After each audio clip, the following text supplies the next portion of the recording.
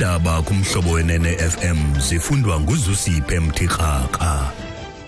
Inqaku eliphambili kwezi kulindeleke ukuba bavele kwinkundla yezemisebenzi ngomso lowo ube CEO ye-SABC kunye noSimon Tebele. Enkosi sesilulu mandibulise kwemphulaphuli. Kulindeleke ukuba bavele kwinkundla yezemisebenzi eGauteng ngomso hayi namhlanje njengoko bekuchaziwe ngaphambili obesakuba iCOO ye-SABC uHlaudi Motsoeneng kunye nomphathi wenhloko kwinkqubo zeendaba uSimon Tebele. Esisibini kufuneka sichaze ukuba kutheni na singenakuthwaliswa uxanduva lokuhlawula iindleko zamagqwetha kwityala labo bebesaziwa njenge-SABC 8. Inkundla yezemisebenzi ngoMeyi yagweba ngelithi uMotsoeneng kunye noTebele kufuneka bafakwa njengabantu abaza kuphendula kwityala elifakwe imibutho yabasebenzi iSolidarity kunye neBMAU.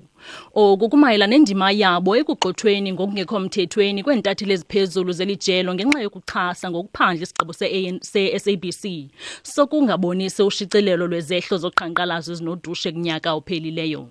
Ezintatheli zaphinda zabuyiselwa emsebenzini emva kokucela umngeni ngokwimpumelelo ukugxothwa kwazo kwiinkundla zamatyala. Umbutho onoteksi iWATA ukhululekile ukuba ungaqala inkqubo zawo zeteksi eSoweto namhlanje. Kwinyanga ephelileyo umphathiswa wesebe lezothutho kwiphondo iGauteng uIsmail wathintela iWATA ukuba kunye nombutho ekhuphisana nawo inanduwe ukuba zingahambi kwimizila kwaye zingasebenzisi irenki eSoweto kangangesithuba senyanga.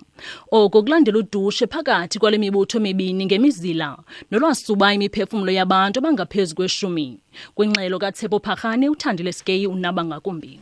Namhlanje umphathiswa uVadi ubhengeze ukurhoxiswa kwesigqibo sokunqunyanyiswa kweenkqubo zombutho weteksi iWATA.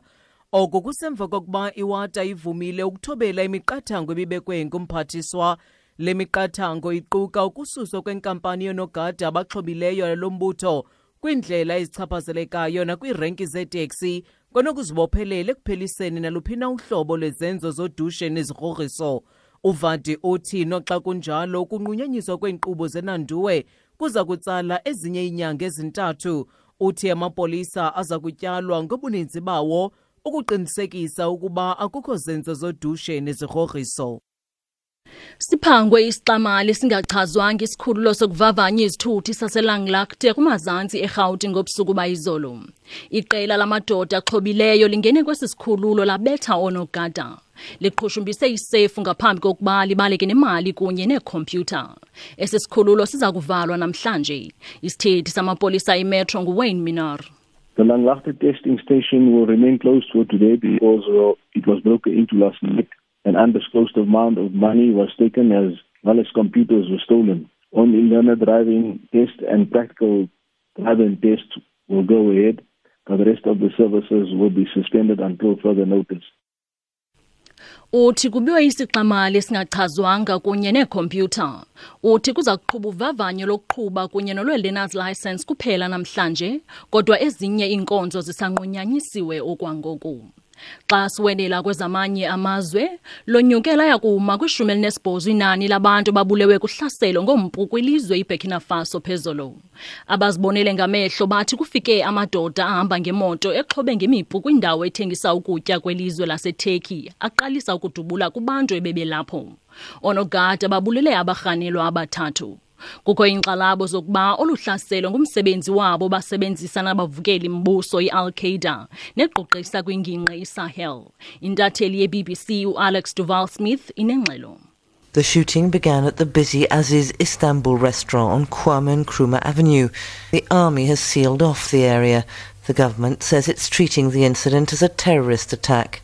The Aziz Istanbul is just a block and a half from where 30 people died in January 2016 when groups linked to Al-Qaeda staged an attack. Uthi oludubulo luqale kwindawo yokutyela ixakekileyo iAziz Istanbul eNkwame Nkrumah Avenue. Uthi abomkhosi bayivalile le ndawo. Ukwathi urhulumente uthi usibona esisehlo njengovukelo mbuso. Xa siziqukumbela ezale iyure nalinqako beliphala phambili kuzo. Kulindeleke ukuba bavele kwinkundla yezemisebenzi eRhawutini ngomso hayi namhlanje njengoko bekuchaziwe ngaphambili obesakuba iCOO yeSABC uHlaudi Motsoeneng kunye nomphathi oyintloko nobesakuba ngumphathi oyintloko kwiinkqubo zeendaba Simon Tebele.